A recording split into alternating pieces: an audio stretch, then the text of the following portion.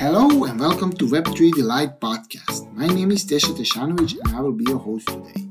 Web3 is not about technology. This is a social movement towards transparency, consensus, inclusiveness, ownership, and openness. To that end, we'll explore different elements of Web3 with our guests and learn from their journeys. Jay, thanks for being part of our podcast. Absolutely, Tesha. My pleasure to be here. A week after the Web3 Delight event, what are your impressions of the event? It was fantastic. I keep hearing really great feedback. I'm still meeting some people who went to the event and I didn't get to meet them, immediately afterwards, but we've been able to set up some time to chat and talk and just get to know each other better. So it was a great this networking event, but also a learning event as well. I was able to hear a bunch of experiences from some of the other presenters and just some stuff that really resonated with me and I'll take with me and implement into my business and my daily activity. What was really impressive about Nigeria was the power of the Web3 communities there. That there is something to learn from them, definitely.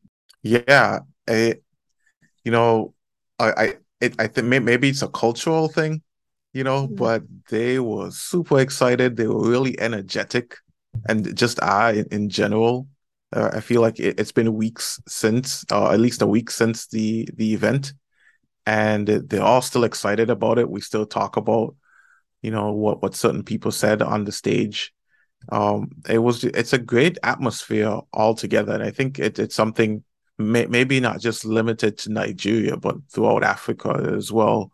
Just this excitement for this new technology and the innovation and for what it could potentially mean to them as a people and their countries.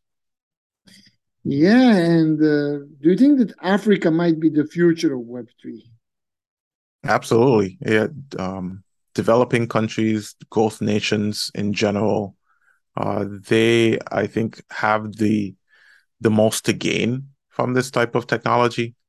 And it is you already see it happening, right? Because Nigeria, I think, has the strongest or highest crypto adoption in the world. More than 40% of the country already has a wallet and has already consumed crypto in some form or another. And you see that throughout the growth regions. So Nigeria, Kenya, South Africa, Philippines, Vietnam, Colombia, Argentina, all of these countries, they're really they've really just taken a hold of crypto, of blockchain, of Web3, and pushing it forward. And in a lot of ways, I think the people on the ground recognize that this is their opportunity to really take hold of what's happening in the culture and what's happening in this space. That if they don't do it, they might end up being left behind. And I don't think that's what anyone wants. Everybody wants the best for themselves and the best for their families. So it's really their time. It's our time to move forward with this new piece of technology. And Web3 really has a lot to offer to them. I mean, there are hundreds of millions of unbanked citizens in Africa.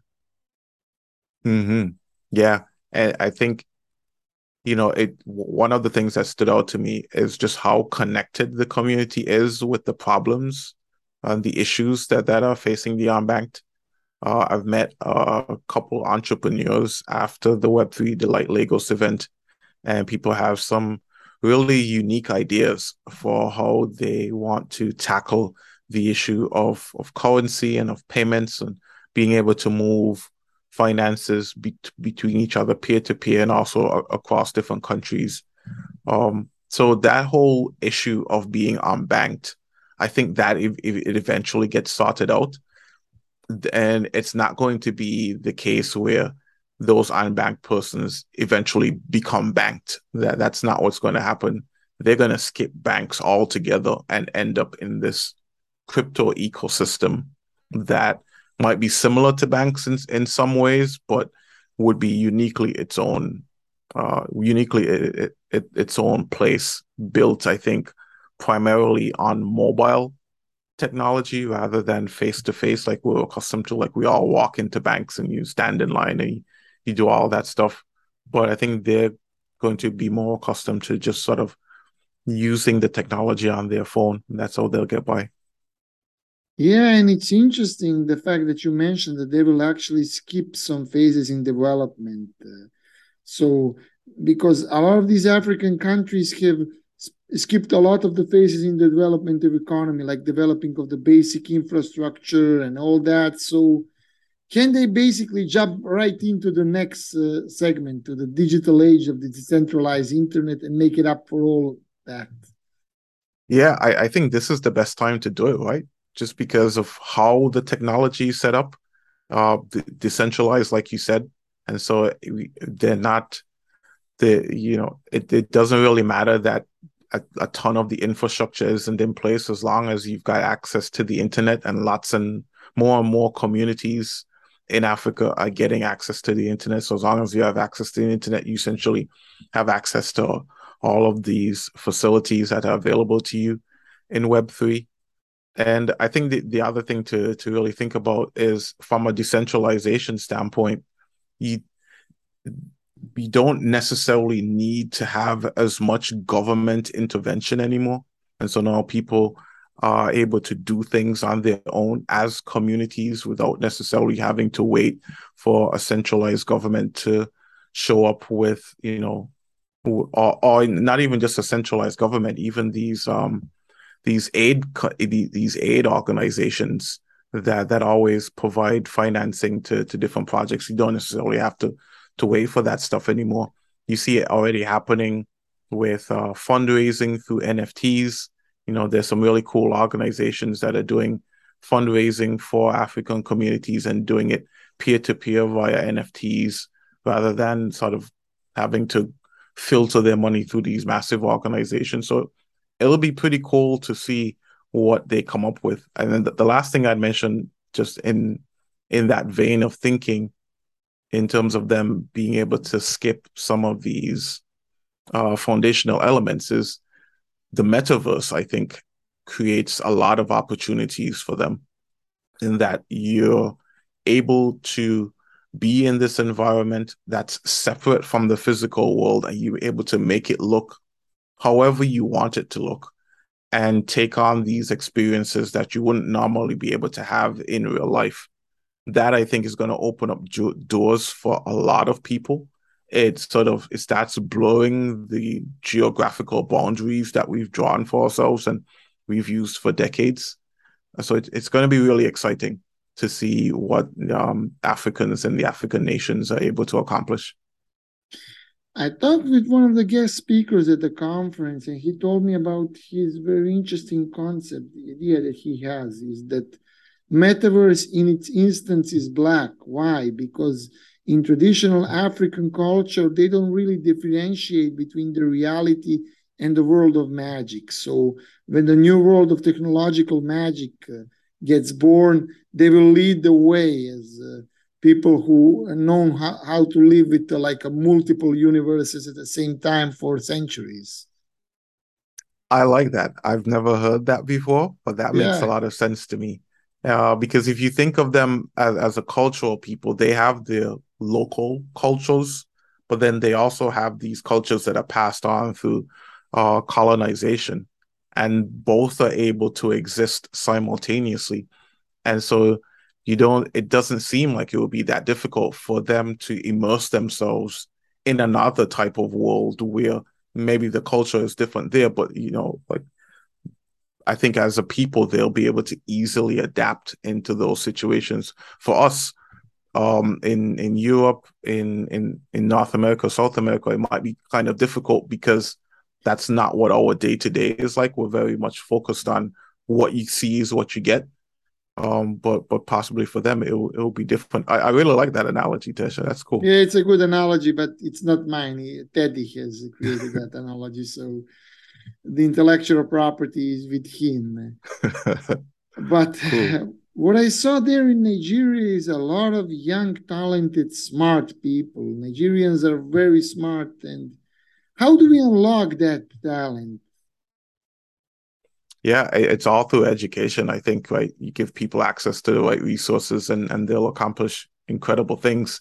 I mean, you look at what they've been able to do already with their own local exchanges, right? There were multiple times during the course of the past few years where the price of Bitcoin in Nigeria had well surpassed the price of Bitcoin in North America and in Europe. And even what they've been able to do with, not necessarily having access to all of the infrastructure that we have access to.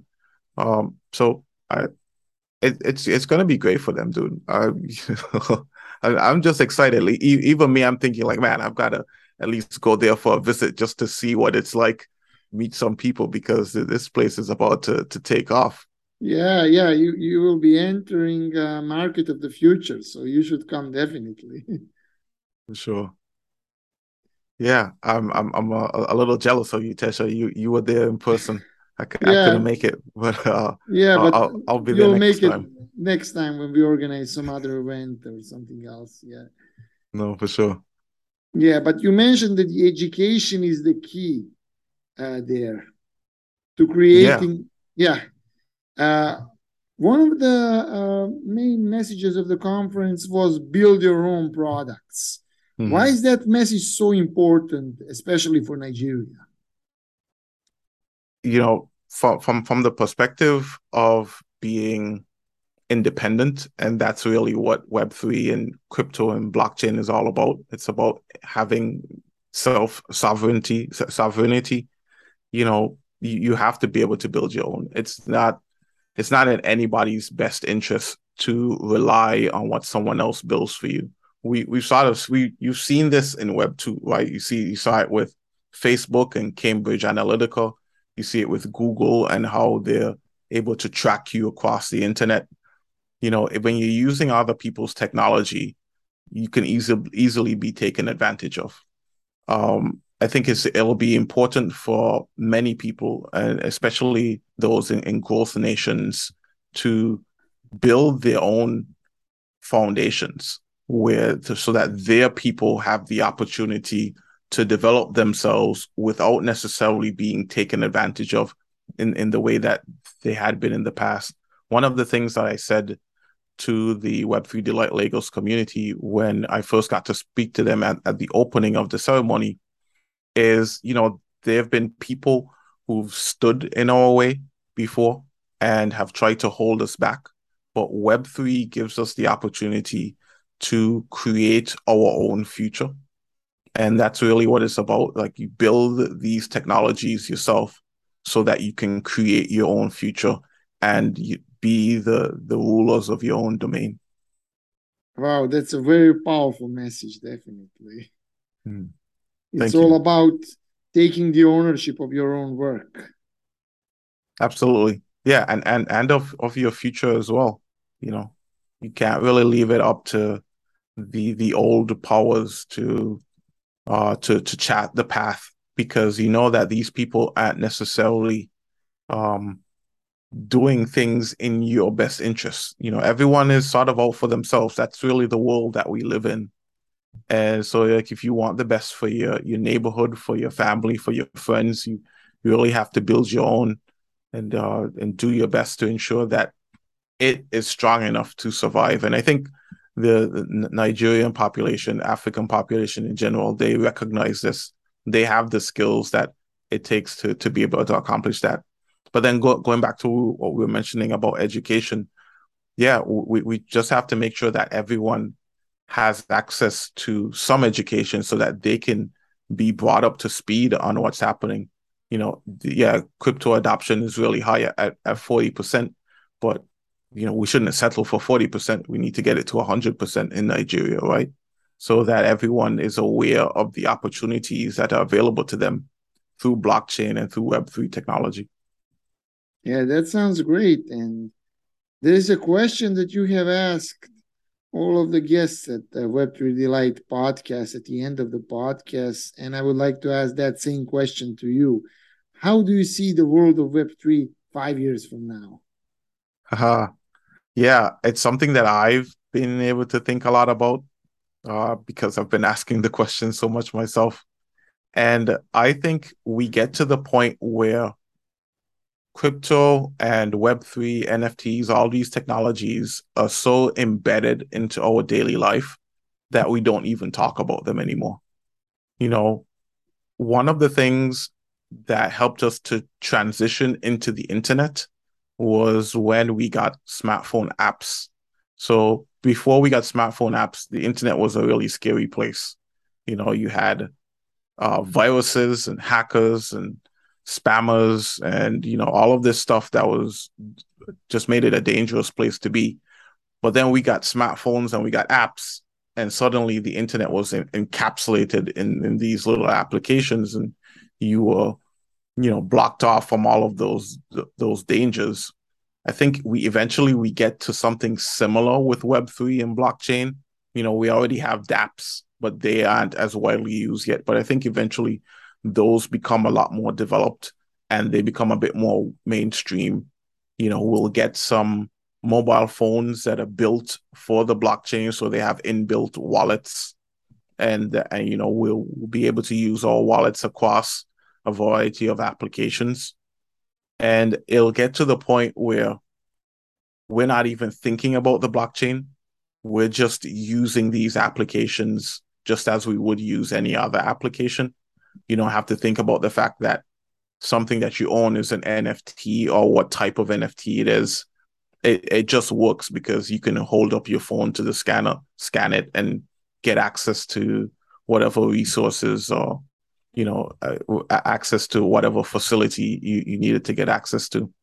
So that's really what I'm hoping for, is that it all becomes integrated and meshed together into what we do in our daily lives, so that we're not even thinking about it. It'll be like the internet.